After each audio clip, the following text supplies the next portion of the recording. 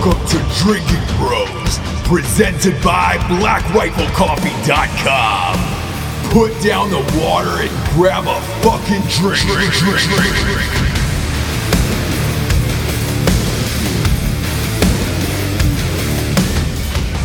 Welcome to Drinking Bros, kids. Man, I love shows like this. I love sitting down and going one-on-one with Rocco. He's one of my favorite humans on the face of the planet. Obviously, he was our original co-host on Drinking Bros. Now he is the star of Mayans MC, which is the #1 ranked show on all of cable right now, which is crazy. We told you it was going to happen, and it did. Now he's back today to chat about a new book. God damn it, this guy's busy. He's got a new book out called Light the Fuse that is available for pre-order on Amazon right now. It comes out October 24th.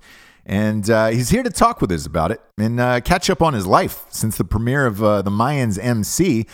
We love when Rocco stops by, man. It's just always a fucking great show. It's like putting on your favorite old sweater. It's like Cosby putting on his favorite old sweater. Okay, maybe not Cosby, but somebody else. No, he's one of our best friends in the world, man, and he's just a fucking all around awesome dude. These shows are always great. He's great. We'll get to him in a second. As always, we have some sponsors who pay for this whole shit to be on the air. By the way, we have been listening to who you would like to have on as sponsors. The one that we've had the most requests for over the last 3 years is combatflipflops.com. I want to tell you, we reached out to them and we said, hey, Drinking Bros audience loves your products. They want a fucking promo code. They want you to be on Drinking Bros. Will you do it? They said yes, which is awesome. So we heard you. They're on. We're doing it. We are now with combatflipflops.com. Veteran owned and operated. You saw them on Shark Tank. These sandals are made in war zones and post-conflict areas. So look, some of the proceeds go to fund like education for Afghan women, which this really pisses off the radicals. Nothing pisses off the radicals more than funding education for Afghan women over there. They also fund landmine clearance. And look, they're bad for running and even worse for fighting. But they're the best sandals on the planet, man, for just hanging out, and they just look cool. You could wear them with a fucking suit, for Christ's sakes. Look, we've been a huge fan of these guys forever. I'm amped that they decided to do the show. And the promo code of Drinking Bros gets you 20% off. That's a big savings there. You guys have asked for them to be on the show.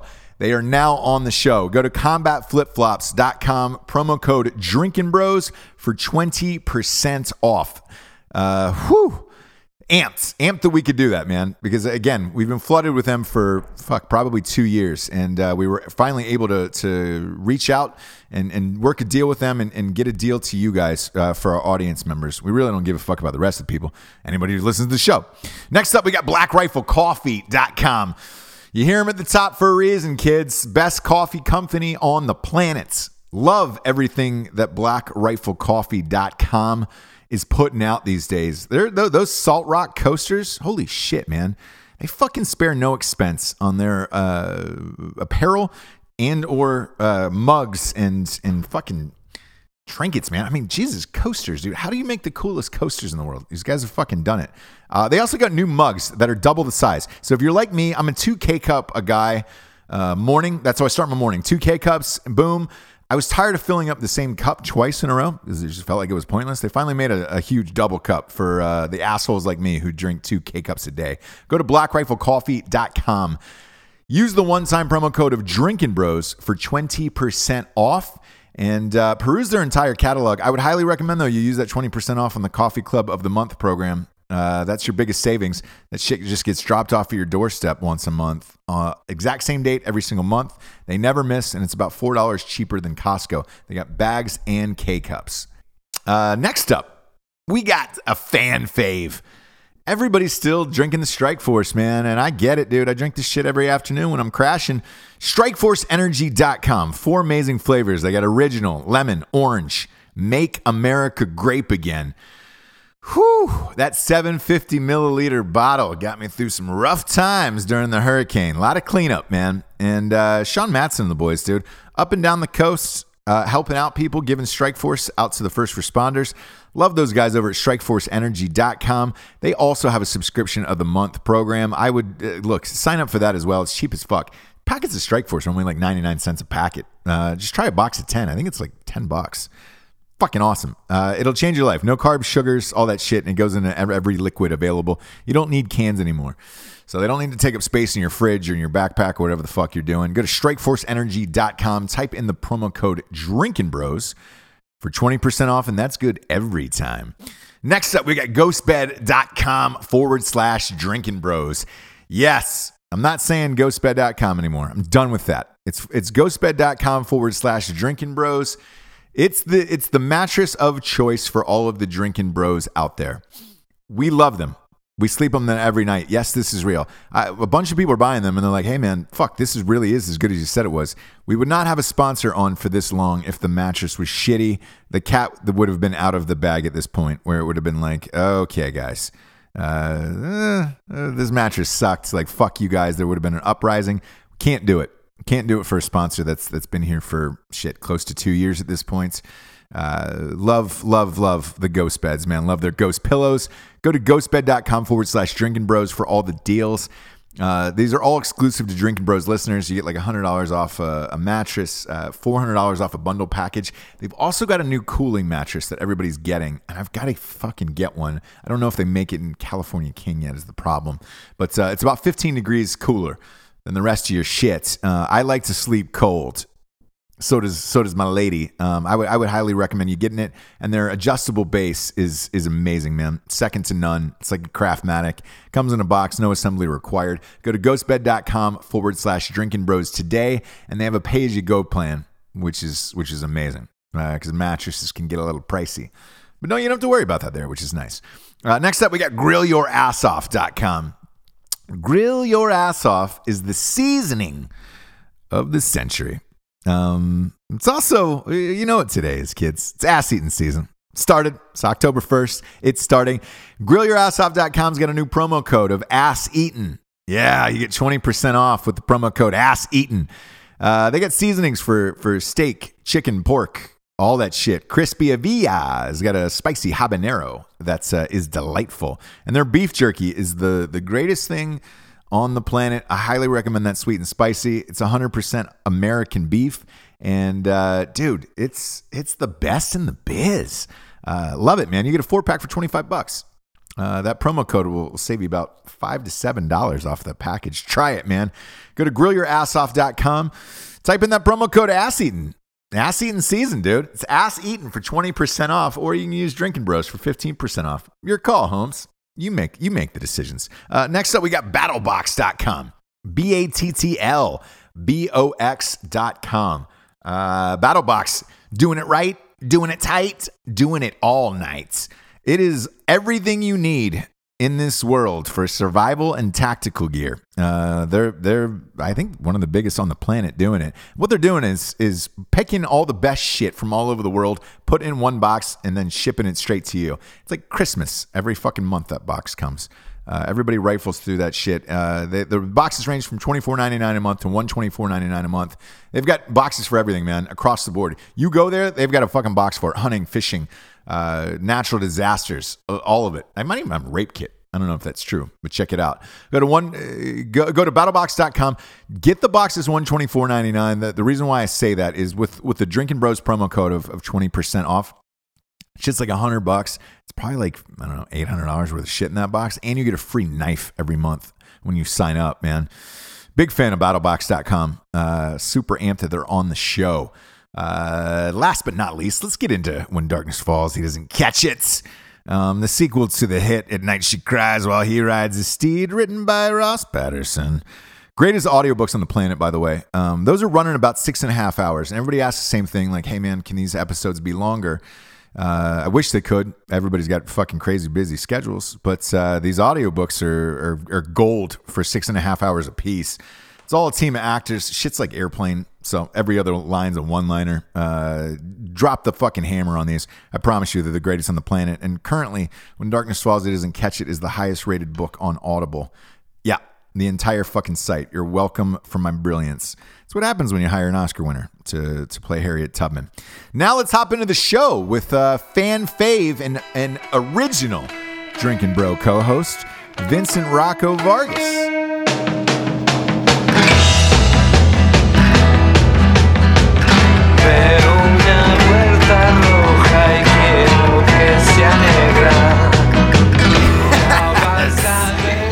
Do I need to clap when you clap?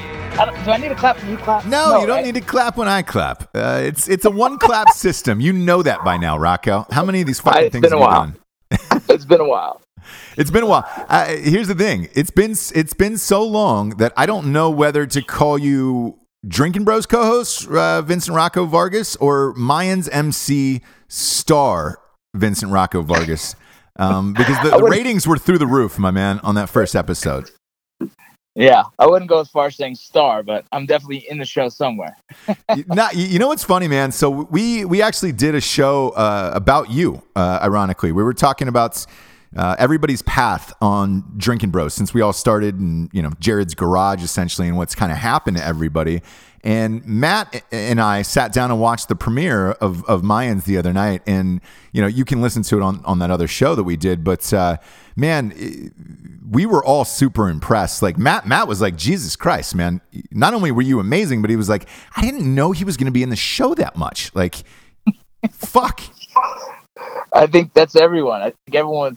I kept telling my lady that, right? I kept telling her, like, I think a lot of the guys are going to be surprised in how much I'm actually in the show. Like, my character is totally weaved into the show. Yeah. Well, I knew from talking to you, but it's one of those things where, look, I understand Hollywood. Now you do as well. You can't tell people that over and over and over again until you're blue in the face. We're finally just like, just watch the goddamn show. And then after that, all your questions are answered. I'm sure you felt relieved when that show came out, and it was just like, finally I have to stop answering these fucking questions about what I've been doing for the last year and a half. Well, the worst questions you get now is like, bro, why don't you talk more? Like, bro, I don't fucking run the show. Like, let's be clear here. I'm blessed to just fucking be there, dog. If they hadn't said nothing, I'd have a smile on my face still. By the way, no matter what you do throughout the rest of your acting career, from your friends, that will be the eternal question of, yo, why don't you have a bigger part in that? I don't understand. That's all I've gotten my entire life. It's like even leads and shit where you're like, hey, look, unless you're Tom Hanks in Castaway, I can't be in the entire motherfucker by myself, Yeah, exactly.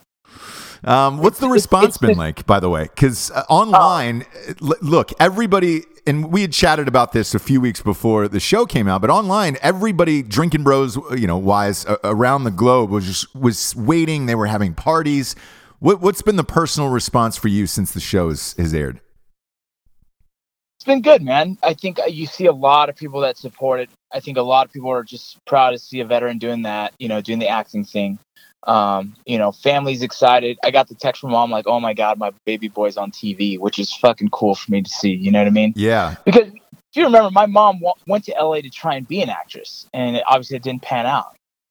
I think it's kind of cool that now I'm doing it and she's sitting there watching the TV. So, but it's been good. Like, a lot of people have been reaching out. A lot of people I never expected reached out and saying they support it. And so that's always nice. It's funny is people are like, man, is it crazy now? Is your life different? Like, fuck no, it's the same. I still got bills and I still have kids that pick up to school and no one knows who the fuck I am. It's perfect. Yeah. And look, that's the beauty of living in Salt Lake City, where it's just like, all right, great. You can have a normal life there and everybody will treat you the same. You get your groceries, you take your kids to school, all that stuff. I think if you were in LA, it would be different. No, I know it would, man. Those guys have been calling me and saying, like, Southern California is insane right now. Like, there's a huge buzz there because it's filmed in Southern California. It takes place in Southern California, and a lot of the Latin community is really backing it. And so they're saying it's insane down there. I'm sure it is. So to your point, I did a movie with Danny Trejo right after Machete came out. It's probably a week later, and because of LA County is 83% Latino, That he was their hero. He was the first one to them that was a gigantic movie star lead in his own movie. The Mayans is the same way. And I remember Danny, like, dude, after we got off set, finished shooting, there was a line of just young Latino men, probably about 300 deep, just waiting for him to get off set so they could get a picture and autograph. And God bless that guy. He stayed for about 3 hours and took a picture with every single one of them. I have a feeling with this show, it's the same way. If you were in LA now, you would be stopped everywhere you go. Yeah, I get a couple friends from high school messages and a couple people here and there that are just like, man, my favorite character is Gilly. And I'm like, that's cool, man. And so it's cool, dude. I'm glad I don't have to deal with it right now, but I'm sure, I think season, if I get all the way, say, somehow I'm season 5, the show goes great. Right. Shit's going to be different. You know what I mean? But I think right now we're in a nice, comfortable space and just, I don't have too much to worry about. Those guys can deal with that in LA. I'm good in Salt Lake. Yeah. Well, I can tell you this, like, from the insider tip, just looking at those ratings, a season 2 is coming. Like that's almost a given at this point. The ratings were too high, so there's no way there isn't going to be a season 2. What have you heard? Nothing yet. Haven't heard anything. So, I think it's one of those things. I can't see them not say yes to a season 2, but we haven't gotten a thumbs up. I haven't heard any buzz of that. I think see how the 5th episode goes and really see where everything's at. Again, just me. I don't know. I haven't heard. I'm so focused on the other projects right now because it's like the only thing I can do because I don't want to stress on that one. Yeah, for sure. And I totally get it. I can just tell you, looking at these ratings, there's no way they don't do it.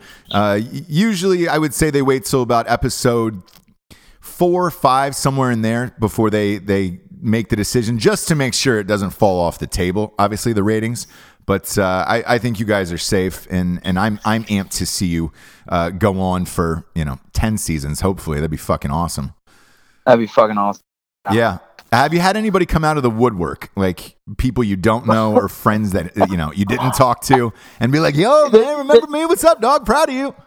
There's a ton of that, dude. There's a ton of that. And there's a couple guys that I know were just watching, but they're just never wanted to impose. And so those guys, I really just appreciate that they're just like, "Look, man, I never want to say anything, but I just want to say congrats." And those guys, I'm like, hell yeah, I give them a follow back, and I just kind of get right back. We kind of get back to our old friendship when we were younger. But there's a couple guys that like, "Hey, what's up, dog?" I can't believe it. That's how he talks. He goes, "What's up, dog? I saw the Mayans MC." He goes, "Let me tell you something, bro. You should shave your beard and just have a goatee because that's what a real Chicano looks like." And I have not lost my mind. Because I was like, "What the fuck?" And I was like, "Bro, we grew up in the same fucking city. Calm the fuck down." I was like, "I can't." And so I was like, "Bro, I have a beard in my normal life, and I'm Chicano just as much as you are, bro." And I was just like, dude, at the same time, I was like, I'm an actor. I choose my facial hair. I can't. They choose it. Yeah. I'm just lucky enough they gave me a beard. Yeah, people just they don't understand, and that'll never end as long as the show is on. Yo, man, you should do this. You should do this. They should do this, and it's like, cool, man. I'm working for someone else. That all of those decisions fall on someone else, not me. Bro, guys that message me like, "Hey, dude, do me a favor. I wrote this script for Kurt. It'd be good for the Mayans." Like, what the fuck? That's not how this works, dude. I'm nobody. Like, let's get the chain of command here. I'm fucking Private Joe Snuffy. I just got in. I'm keeping my goddamn mouth shut. Yeah. Nah, but look, from the outside, everybody's looking at you like, dude, he can hook it up. He's going to bring his whole crew in. We're going to be writing this bitch. I'll probably be directing. And that's this is not how it works. I would love to have like an entourage of my homies from back home and friends, but I'm not there yet, bro. No, and I will say this: don't ever do that, because when you start bringing like all your bros and all that shit to set all the time, it starts to wear on the crew. It starts to wear on other actors, and like I've seen it on different sets, and I'm like, Jesus Christ, you got to be fucking kidding me with all these people here. Well, that's the one thing is like there's professionalism. You know what I mean? I don't ever want to impose that kind of shit. I never would, and that's just crazy. But like it'd be really cool to have some of my friends back home. Like, hey, dude, come work, live up here in Salt Lake with me and work with me on other projects. So you still have the friends doing good things.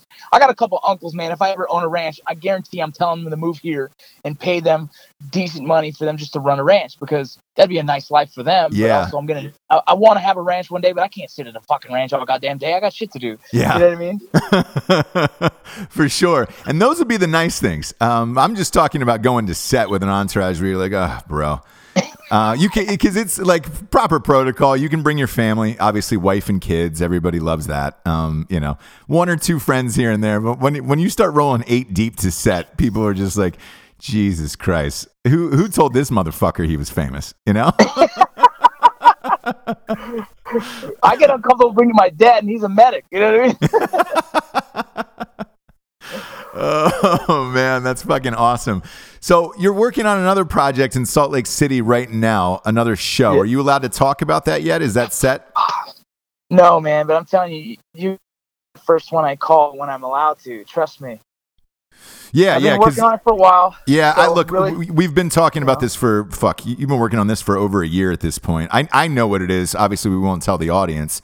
But I think people don't understand that's show business, though. It is. You could be working on something for years and then probably never see the light of day. Yeah. Oh, yeah. I've done movies, like, because people go to IMDb and be like, yo, man, I thought you were in more shit. And I was like, I've done fucking 35 movies. About 10 of them haven't even come out. And they probably will never see the light of day, to be realsies, you know? Yeah, and that's the weird thing, you know? It's like, this project, almost 2 years. Yeah. You know? I've seen some cuts of it and my body changes. And I'm like, damn, I need to get back in shape. Eating all that craft service, dude. That's the best food on the planet. Dude, I actually get in better shape when I'm not home. When I'm home, I get lazy. It's tough with kids, isn't it? And especially, look, you have 6 and everybody's got different eating habits. There's Cheetos and fucking Gatorade all over the goddamn house. And you're like, I'll have that one extra piece of pizza because you don't want to throw it away, you know? It's just, it's easier to just convenient as well when you have sports. You know how sports goes, dude. If I'm cooking dinner, I no joke, cook dinner around 1 to 2 o'clock so it's ready by the time the kids get home, we can do it. That's the only time I can actually cook a good dinner. Or else it's like, dude, we got to get fast food. We got wrestling practice here. We got lacrosse practice over here and then volleyball game over there. And it's like, holy smokes. Yeah. Yeah. It's crazy. How's your wife been through all this? Good, man. She keeps me grounded. She talks shit to me more than anybody, so it's good. That's good. Well, with your travel schedule now, I'm assuming her and 6 kids is tough. Yeah, but like this thing, I've denied a lot of stuff, so I don't go to LA anymore I won't go to LA until I get a call to have to go to LA.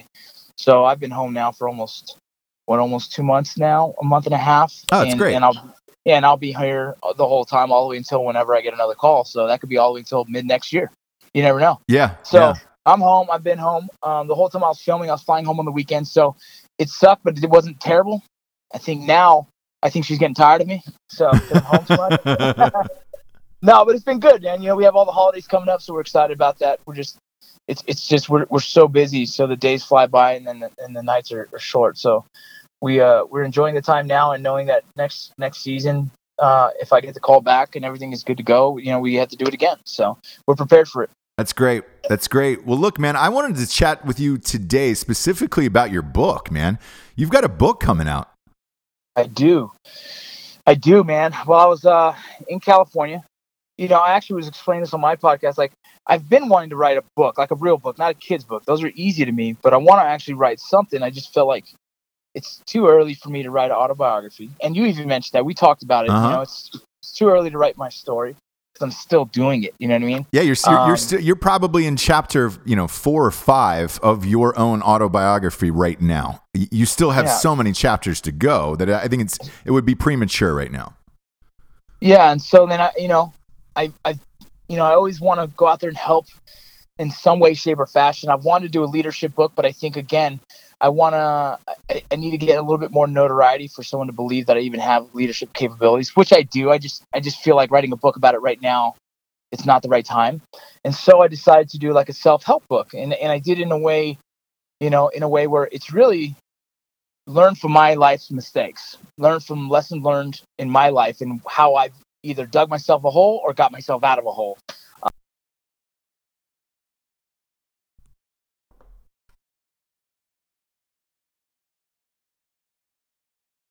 Things like motivation, things like humility, and I give a life lesson of what I learned, and a kind of a takeaway in how the mindset I use now in life to help me continue to be hopefully successful in every other aspect of my life. That's awesome, man. So where did you find time to sit down and write it, though? With your crazy schedule, I know you personally, obviously, and I know you love to write, and you write all the time, sporadically. How long did this take you to write? About 5 months. It was pretty much I was staying up, and I told myself, like, look, this is the right time. While I'm in LA with no kids and no wife, during the week while I'm filming, I started getting up early, writing, and then going to sleep late and writing. And I dedicated myself to doing that. I said, like, no shit, you're going to sit here and write. And so I kept compiling a bunch of ideas, taking some of the stuff that I've written before, adding it to there, expanding on ideas. And I just kept just trucking along. And little did I know, by the time of after 5 months, I had almost completed 8 chapters completed. Holy shit. Yeah, and this isn't a long book. This is just a quick self-help. It's an easy read. It's a quick chew.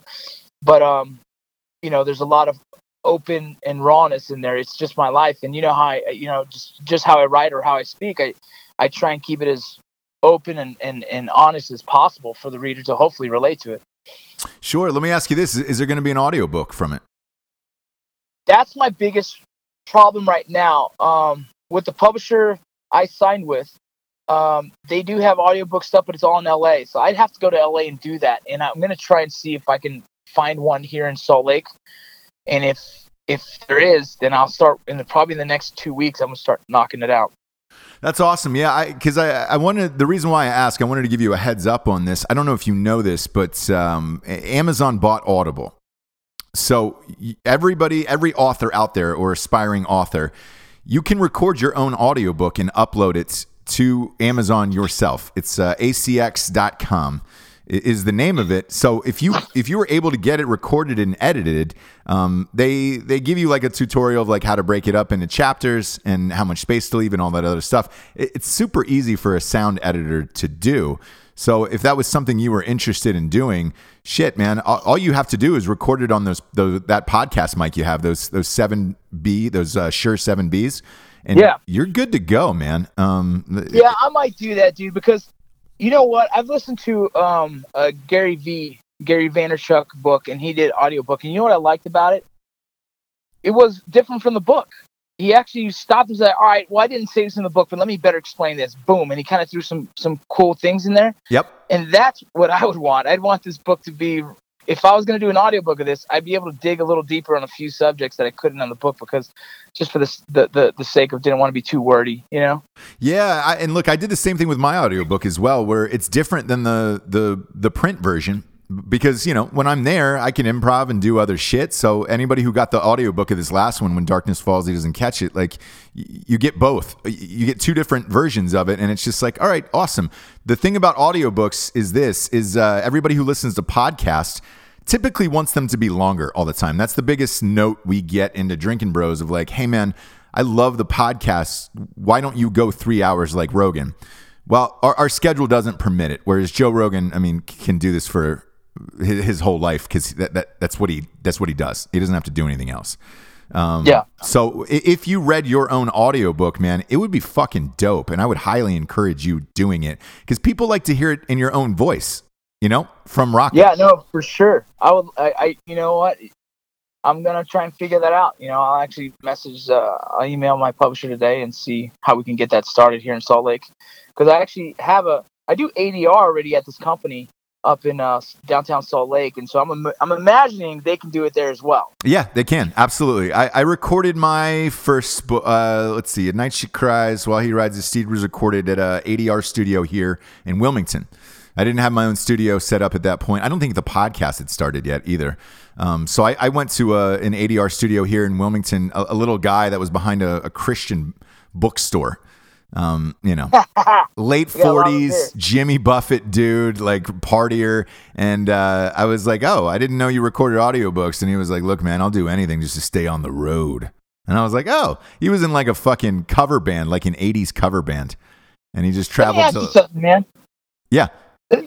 So when you find someone to write a forward for a book, how do you like to do that? Because here the reason why I ask is because I'm asking a buddy of mine. I say buddy loosely, like we're friends, but I've never drinking a beer with the dude. You know what I mean? I highly respect this dude. Sure. And I asked him, but I don't want to ask anyone else yet because I don't want someone else say hell yeah, and then this guy say yeah I'll do it, and then I'm like fuck, you know. So how do you go about doing that? Because I did ask him already. I'm waiting for the response, and I might not get a response, and that's probably his way of saying no, but you don't know.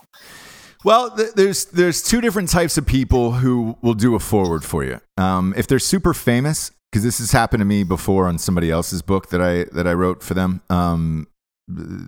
You hit them up, you usually get their blessing, and sometimes they'll be like, hey man, I'm too busy. Can you just write the forward for me?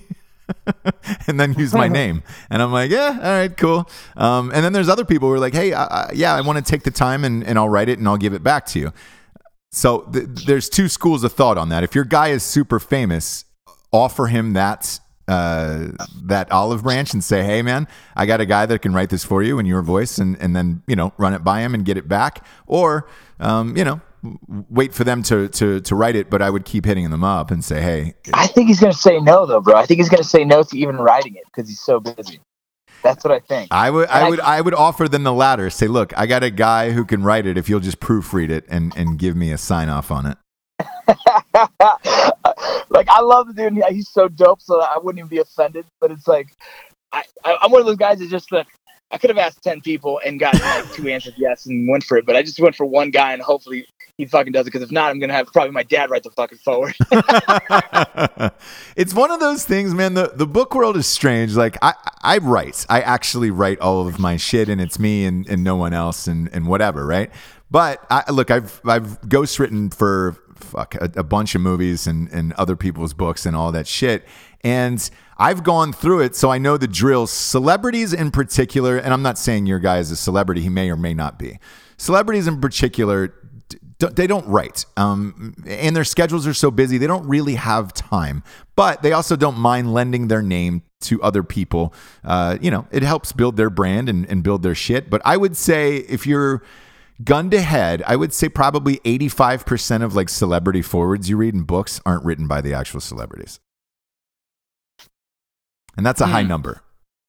Yeah. So well, we'll see. You know, we'll see, man. I'll shoot you a text if I get the thumbs up. Yeah, let me know because I'll be curious. If you let me know who it is, I can tell you if he'll him or her will definitely write it or not, and how to approach it, because I've been down that road before too. I'll text you. I don't want to put him on blast. He's honestly someone I highly respect, and I wouldn't want him to feel uncomfortable with. But absolutely, yeah. Because I've gone through this a bunch of times where it's just like, hey man, I didn't hear back about this thing. And then one of them was just like, you know, extremely hasty about it and just said, look man, just fucking write this for me. And then have my wife proofread it. And I was like, great. And I got the sign off, but it was somebody else's book. You know, I was just a hired hand at that point, but yeah, it's weird, isn't it? Yeah, dude, because you never want to be that guy, dude. You're like, look, man, like his name is important, but really his message is why I went to him, because his message is very on the we have paralleled ideas on several topics, and so it makes sense. Yeah, you know what I'm saying? Yeah, and so, yeah, I could easily ask freaking any of you guys to do it, but for me, it's like for this book, it made sense to kind of go parallel with someone who speaks on a similar topic. Sure. Look, and that's always the best route to go is keep it in theme with your book. If something is out of step or out of theme, then, you know, because that's the first thing the readers are going to read. It'll throw you off for the rest of it where you're like, wait, what? Like if, you know, for example, if you got like Ted Cruz to write your forward to be like, all right, sweet. Ted Cruz is super famous, but what the fuck is he writing Rocco's forward for? You know? That's exactly it. So I sat there for a while trying to figure out who would best represent this book, right? And then another book is going to be someone else who best represents that one. That's just how I felt like it made sense. So I'll tell you a fucked up story about mine. My new one is I licensed a picture by Stephen Hawking, and I wrote an entire foreword that Stephen Hawking wrote the foreword to my new book. And it got nuked. They threatened to They threatened to sue, and I was I got into the lawyers about what I couldn't say, because he's dead. Like, Stephen Hawking is dead. And they were like, look, man, the estate is going to come after you and blah, blah, blah, blah, blah. Like, I would nuke this at the last second, but I just did it because I thought it was fucking hilarious. Yeah. That would be the only thing that would fit in my book. But yeah, I tried to Hawking it up in the opening, but depending upon what you're doing, like if it fits with your subjects, fuck. Stay in the hilarious. theme. Yeah, stay in the theme. We're still, it's already on pre-order, but we're still editing some fine tuning, and man, that shit stresses me out, dude. Sucks, right? Yeah, it sucks, dude. Like, that's what I'm doing every night right now. It's like I'm trying to focus on other things, but I can't. I'm so nervous about this book turning out to be a fucking hot mess, and so we're working on it a lot. And the publisher's like sending me like this, and then the editor's sending me this and this. And I'm like, fuck, man. Yeah, the one biggest thing I can tell you is look out for spelling mistakes. Because even as big as I don't know who your publisher is, but as big as the publisher is, like on my first one, At Night She Cries, it was Simon & Schuster. And look, let's face it, Simon & Schuster and Penguin are the two biggest in the entire world. I thought I was in safe hands when I turned it over to the Simon & Schuster editor, and I was like, great, you guys are going to spell check this? Yep, we got it. We're all good. I went to record the audiobook, and it was 2 days before the book was supposed to go to print. There was 7 spelling mistakes in there. Dude, I heard that. This is the second time I've heard that from the same publishing company. Yeah. Interesting. Well, because of my concern of that same exact thing, I actually hired my own personal editor who's going to have the final read. Yeah, and that's the smartest thing. Like Matt and I hired one as well for his book. God knows when that'll come out. But we hired an editor, paid the money, because, going through this, again, you're going to get that 1 to 10 assholes out there who read your book. If they catch a spelling mistake, they'll blast you on Facebook and Twitter, I just read Rocco's book. On chapter 13, page 189, he said, the dog, instead of that dog. Fuck him. And you're just like, oh, God. And that's my nightmare, too. So everything you're going through, trust me, that's all that goes through your mind. Yeah. So it should be good, man. I think it's cool. Like I said, I'm excited about it. I think, I don't know. Shit. Am I nervous? I'm excited for you. You love writing. This is one of your fucking passions. Like, you've always been passionate about this for years and years and years. I know, but the problem is like, what happens when you put something out that you're super proud of and the rest of the world's like, fuck you? You know what I mean? Like, I would love to be a New York Times bestseller. Fuck yes. It would mean a lot to me growing up being dyslexic and growing up and freaking not knowing how to read and really struggling with that. All that stuff is cool, but it's like, I also sit here and write, and I hate being self-indulgent. So I'm like, I don't know if that's even good enough to put into a book. It's just my own fucking kind of journaling. And you know what I mean? And so like, now that I'm so deep into it, and I'm so close to putting it out there, I'm actually more insecure about it now than ever.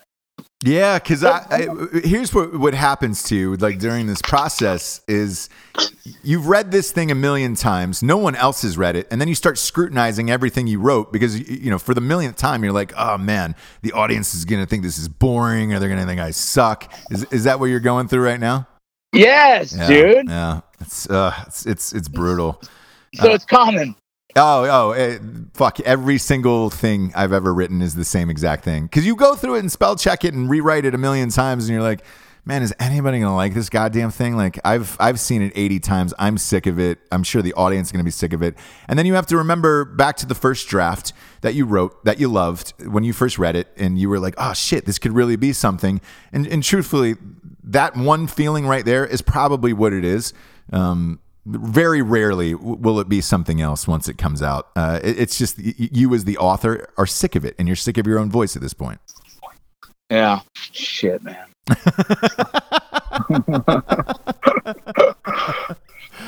What date's it supposed to come out, by the way?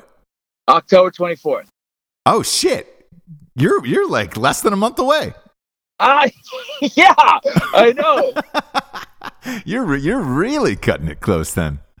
Really close. But that's also normal. I will say this. I think if I remember correctly, it's about 12 to 14 days before it goes to print is where you can make your final changes, and that's it. So you got about 12 more days here. Yeah, I know. That's why every night's been this, and I'm ready for it to be done, but at the same time, I want to make sure I'm giving it all the energy I possibly can, so it's quality. You know what I'm saying? Yeah. And once it comes out and it's out into the world, that's one of those things too, where it's probably it'll be like the Mayans, where you're like, well, nothing I can do about it now. The fucking shit's done and it's out in the world. So either it's gonna be awesome or it's gonna suck. That's it. How's the barbershop doing? I want to talk with you about that, man. I've been seeing a lot of pictures online, and it's Black Salt Studios. You're partnered up with, right? Will and those guys. Yeah. I love that space, Will. Man. I love it. Yeah. So Will was, managing all the other tattoo artists in the front of the house, and he said he wasn't able to focus on his career. He felt like his work wasn't, advancing, and he was just too much worry about the rest of the shop, and so. Me and him were friends. We had dinner one night. I said, look, man, why don't you just close off that front half and just open up a different business? He goes, well, what would it be? I was like, I don't know. Are you interested in a barbershop? He was like, hell yeah. So, I went to Luke, and me and him with beard.com thought it made sense to have a barbershop, associated with beard.com. And so we did it. And now, we have, a fully booked schedule for 3 barbers right now. It's been good. These guys are making good money. The shop's doing well. We're continuing to draw in traffic by different kind of means, whether it's a video or whether it's we're going to do hosting another event there soon. We're working on all kinds of stuff. Working on getting the tobacco license so we can sell some Warfighter tobacco in there. Yeah. And so, it's still growing, but as of now, I can't complain. It's been really, really good. Yeah, man, I've been seeing all the pictures online, and I'm like, shit, that's got to be the dream. I'm sure for Will, he's amped. I mean, look, we all love Will XX. You can follow his work on Instagram, by the way. I think he's tatted all of us at one point. And he's a great dude, a great tattoo artist. And he's also one of those people that, you're right, man, he needs to create on his own. I'm sure babysitting other tattoo artists was a fucking nightmare for him.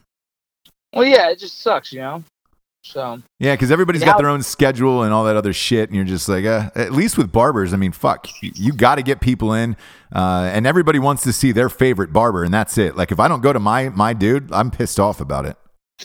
And that's the thing, trying to build a community where people are used to the same barbers being there for a while and getting comfortable with their cut. And so we finally have the 3 guys that are pretty solid and, always interested in finding a couple more down the road when things really pick up for them. And we're getting close to that point where we need to just open up 2 more chairs. And so that's a good thing. It's good for business. Yeah, it is. It is. And if you can put some cigars and some whiskey in there, congratulations, man. Life doesn't get really better than that, does it? No, that's it. So we're working on that right now, actually. That's awesome. That's awesome. Well, look, since I have you here on the show, it's almost mandatory because, it's me, you, and Matt, essentially, who follow boxing and MMA. I got to ask you about this Anthony Joshua fight. Did you watch it the other night? I didn't see it, dude. What happened with that fight, dude? I kept reading all this stuff. What happened? He beat the piss out of that Ovechkin guy. And, man, he looked like the real fucking deal to me. So I want to see him fight Wilder. I still think Wilder beats the brakes off him, but that's the mega fight that I want to see back in boxing. Did you watch that Triple G Canelo fight?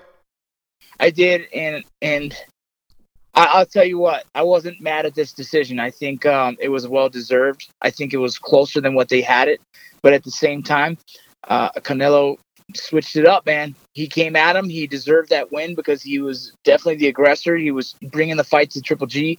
Triple G looked tired. Triple G couldn't seem to get his rhythm down. And even though Triple G was winning on CompuBox numbers and everything looks good from the person sitting here watching the fight, it didn't look as hot. You know what I mean? So I think Canelo was well deserved of that decision. I think Triple G won the first one. So in my head right now, it's 1-1. Yeah, I was surprised when because me personally, I thought Triple G eked it out. Like I would have said it was a 1 to 2 point victory on every judge's scorecard. Just me personally watching it for Triple G. He walked out of the ring and didn't do interviews afterwards. I don't know if you saw that. Yep, I saw that. He was livid about it. Well, and it's his first loss, and I think he was screwed on the first one. The first fight, he was definitely screwed. Oh yeah. I just feel like Canelo changed it up and actually did enough, and it was as crazy was for some reason. There was things that Triple G didn't do in this fight that he does in every fight. He didn't go to the body as much, and that usually the body sets up the head, and he wasn't using those body shots. Whether it was he was intimidated to drop his hands, whatever the case it was, but little things like that, I feel like it took away from his normal style of boxing, which normally gives him the win. As well as he looked gassed. He looked fucking gassed, and maybe it was because he had to defend himself more. He was now on the defense, and so it was a different approach for him. So it winded him a little bit. It's like someone who in MMA who wrestles against a wrestler. All of a sudden, these wrestlers usually gas you. It's almost a similar thing. If someone's coming at you, there's a little bit of an anxiety thing, and you tend to wear out a little bit more if you're not in your comfort zone. And I think that's what lost the fight for him, is the fact that he wasn't throwing the body, he wasn't his normal boxing, he couldn't get his rhythm, and he looked gassed. Yeah, I would say he did look a little tired. Again, I had Triple G by 1 or 2 rounds in this fight, but I'm curious to ask you this. Since your dad's one of the most famous cut men of all time, do you watch that fight and then call your dad afterwards to ask him what he thought? Yeah, but my dad, I know how my dad is. He's got his favorites, man. He will never, you know what I mean? Like, he'll never give you an honest opinion? No, he's not going to tell you, He's not going to tell you. I didn't. We texted. Like, it was a good fight. It was a good fight, and I was like, "That's well deserved." And he was like, "Yeah, it was a good fight." But we didn't get into the details because it's me, him, and my brother on a group text for every fight, and so we're always going back and forth. And my dad thought Canelo won. Okay. He did as well. He thought. What would your brother think? He liked Triple G. Yeah. So it's like I think everyone was divided, and actually, it was an honest division where no one was like, "Oh fuck, this was bullshit." No, it was like, okay, that was a legit fight. Yes, the judges always fuck it up. They always suck. But I felt it was more justified than the first one. The first one was a terrible decision. Yeah, the first one was that was awful. You didn't have the big uprise of like, oh, corruption. No, this one was like, okay, that was legit. It was a good fight. I want to see number 3. I do too. I wonder. You think Canelo will do it though? Is my question. I think you have to legitimately show the world that you did win, because of the fact that first one was so controversial. But again, like it's whether Oscar De La Hoya would let him. You know what I'm saying? Well, who? Yeah, and I get that because like to me, I look at De La Hoya now almost as if he's trying to become the new Don King. If you're going to tell me that he didn't influence that first decision, that first fight, you're fucking crazy. But I don't know what's a bigger money fight out there for Golden Boy Promotions than that one. Nothing.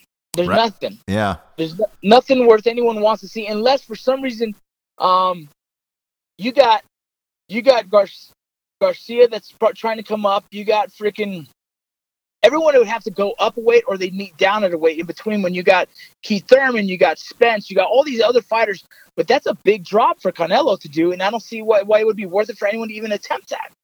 So, like, I think I'm it's with good. you. Yeah. I'm with you. I think unless I was going to say Floyd Mayweather, but I heard Floyd Mayweather is fighting Pacquiao again. Did you hear that? Yeah, they're talking about that. And again, it's going to be another shit fight. Mayweather's going to run, Pacquiao's going to chase, and nothing's going to happen. That's what I think. I don't even know if I buy that fight. Do you? I wouldn't buy it. I'm not going to buy it. No. I'm more excited about this new fucking Nate Diaz fight they just matched up. Ooh, boy. That's going to be great. I love watching Nate Diaz fight. 165-pound division? Dude. He's a blast to watch, man. I fucking personally love that guy. So is Dustin Poirier. What's his name? Dustin, how you say his name? I don't even know. But whatever the case, those two fighting against each other is going to be fucking exciting as fuck. But not even that.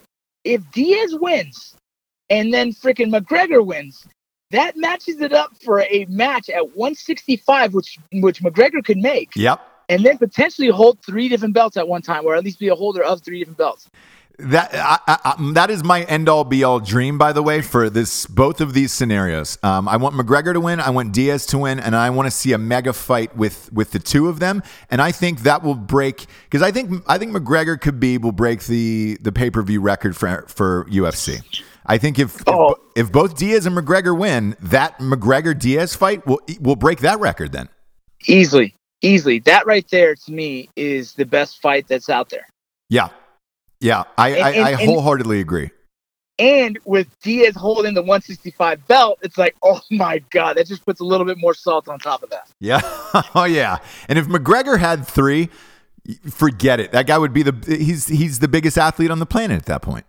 I think he already is. But it's just kind of making that gap a lot wider. Yeah, I think he needs to win this fight because it's been 2 years at this point. The last 2 years, he's been a great personality. He's been fun to watch on social media. But I think he needs a big victory to really cement, hey, congratulations, I'm back, motherfucker. And dude, it's no walk in the park, bro. No, it's not. That is a tough fight. Man, no one's ever seen Khabib lose. So no, and look, I hope it's now. Did you watch that press conference the other day? The first press conference? Yeah. that guy is gold. That guy McGregor is just walking gold. That guy. Every time you watch, it's more entertaining than watching a sitcom. He's our version of fucking Muhammad Ali, but like times 10. Yeah. Yeah, and I don't know if you saw this, but he signed a new 6-fight deal with the UFC, not only for himself but for his whiskey company. Yeah. That's genius. That's what he's doing right now. Is like, I don't even have to fight, or I don't even have to win. No matter what, I'm making money. Yeah, and I heard they're going to put his whiskey bottle, that whiskey company, on the mat for this upcoming fight that he's doing.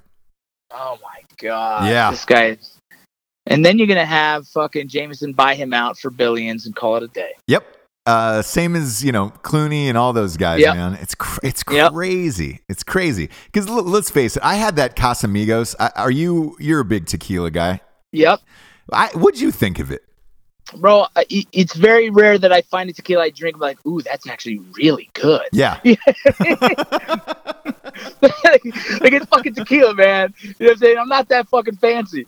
There's some mezcals out there that I'm like, oh, that's pretty good. But again, it's like nothing is worth what they bought that thing off of him for. That's what I thought. when I had it, I was like, somebody at a party had it, and they were like, oh, and they carried it around like all proper, like they were stoked to have it at the party. Like, oh, we've got the Casamigos. Would you like some? And I was like, yeah, I would. I want to taste what a $4 billion tequila, tastes like. I tasted it, and I was like, I don't really give a shit about this.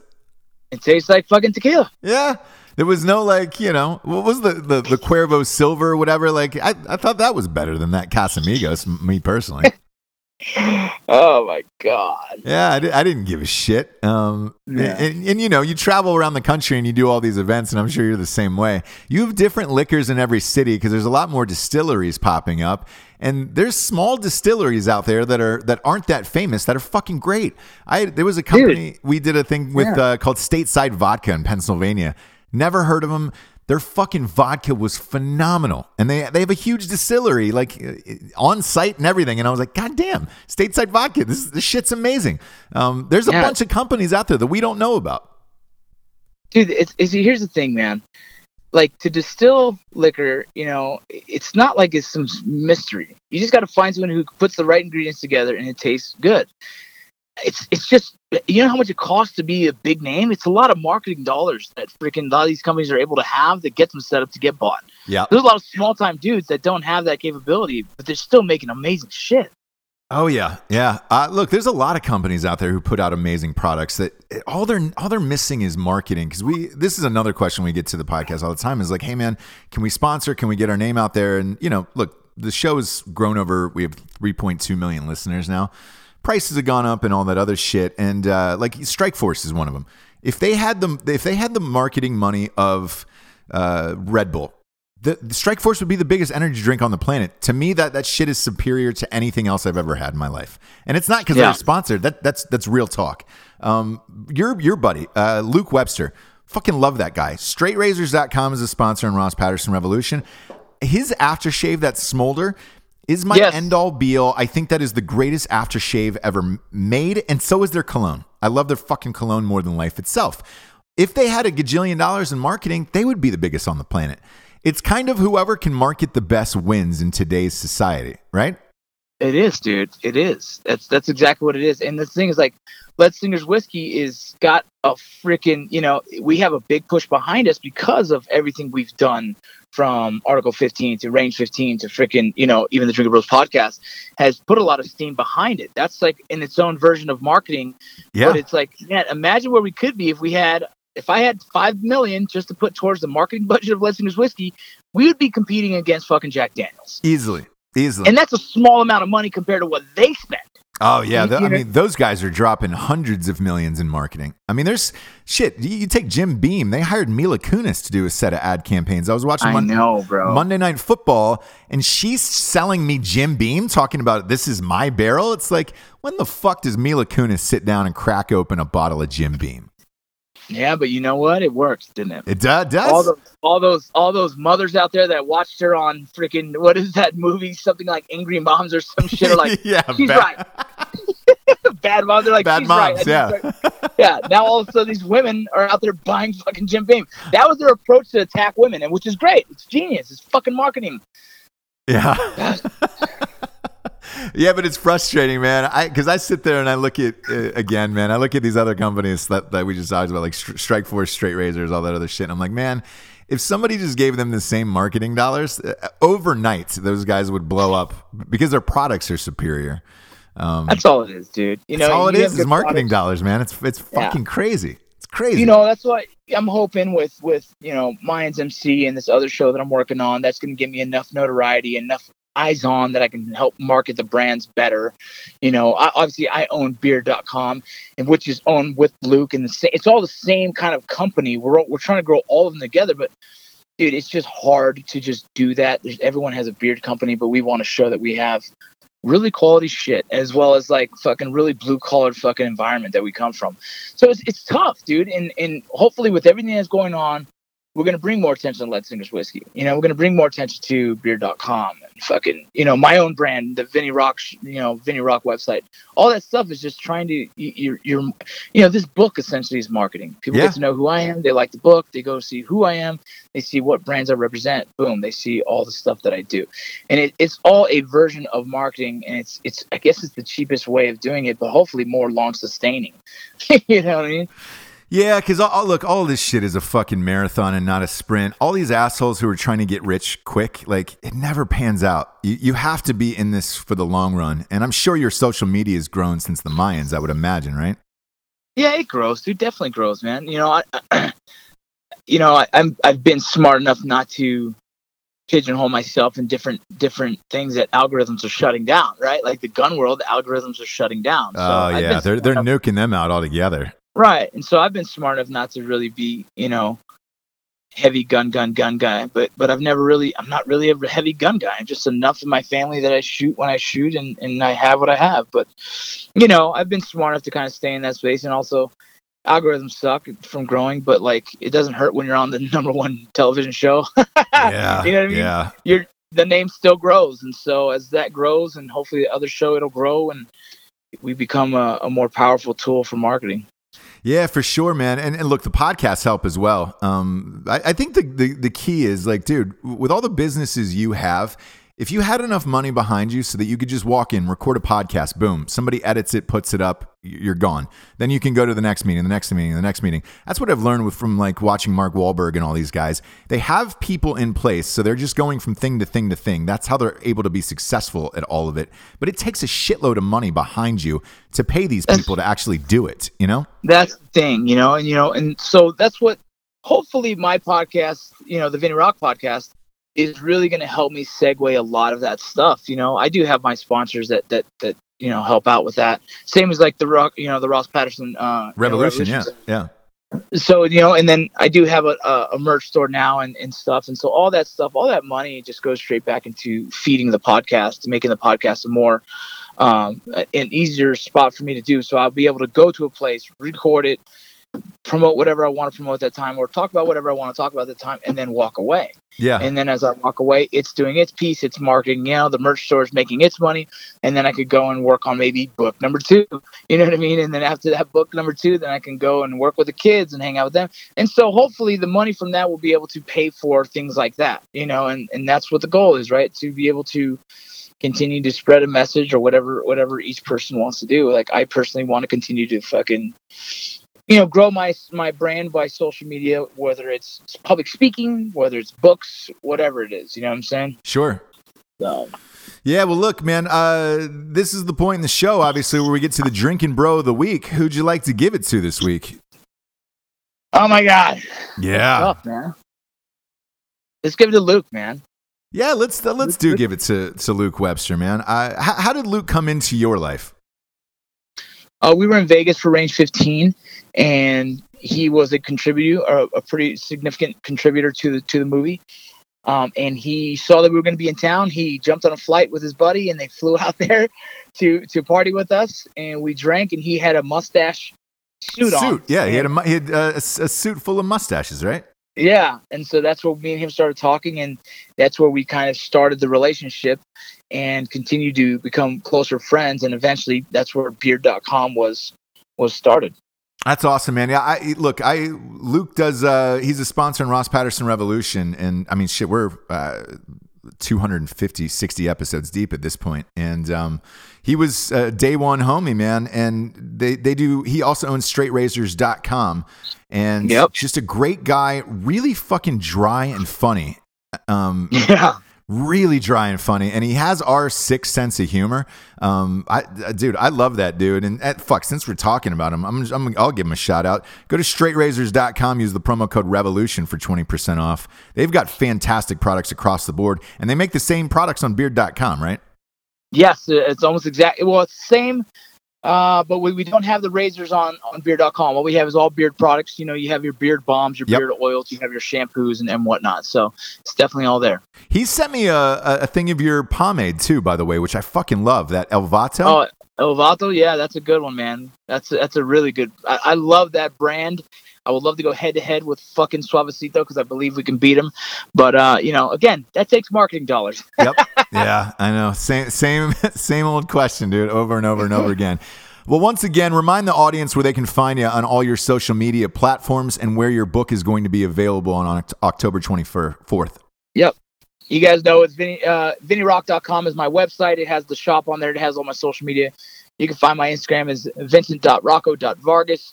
On Twitter, it's @the_Rocco. I'm using that a lot now because we do a lot of live tweets for the show. My book will be on Amazon. You guys check it out. It's called Light the Fuse. It's pre-order right now. Tell your friends. If you know someone who's just hit the wall and can't get past it, someone who can't seem to figure out why their life is fucking up, trust me, this book is for them. Get that book, hand it to your friends, Light the Fuse on Amazon, go pre-order it right now. Yes, pre-order it right now, dude. Support our day one homies, man. Rocco, thanks for being on, dude. I love you, buddy. It's always great to catch up. I appreciate it. Thank you very much. All right, have a great day, buddy. All right, later. Once again, that was Vincent Rocco Vargas, man. Still one of our best friends in the entire world. Love the guy to death. Super happy for all of his success. Please go out and support all of his endeavors. He's genuinely one of the greatest guys you will actually meet in real life. And if you ever get a chance to meet him or talk to him out, he's always down for a picture, always down to chat with you.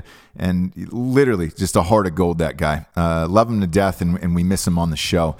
Just want to thank him for being here, and thank you guys for listening at home or in your car or in a steel mill. Wherever you're listening, we are grateful to you. I'm Ross Patterson. Good night, everyone.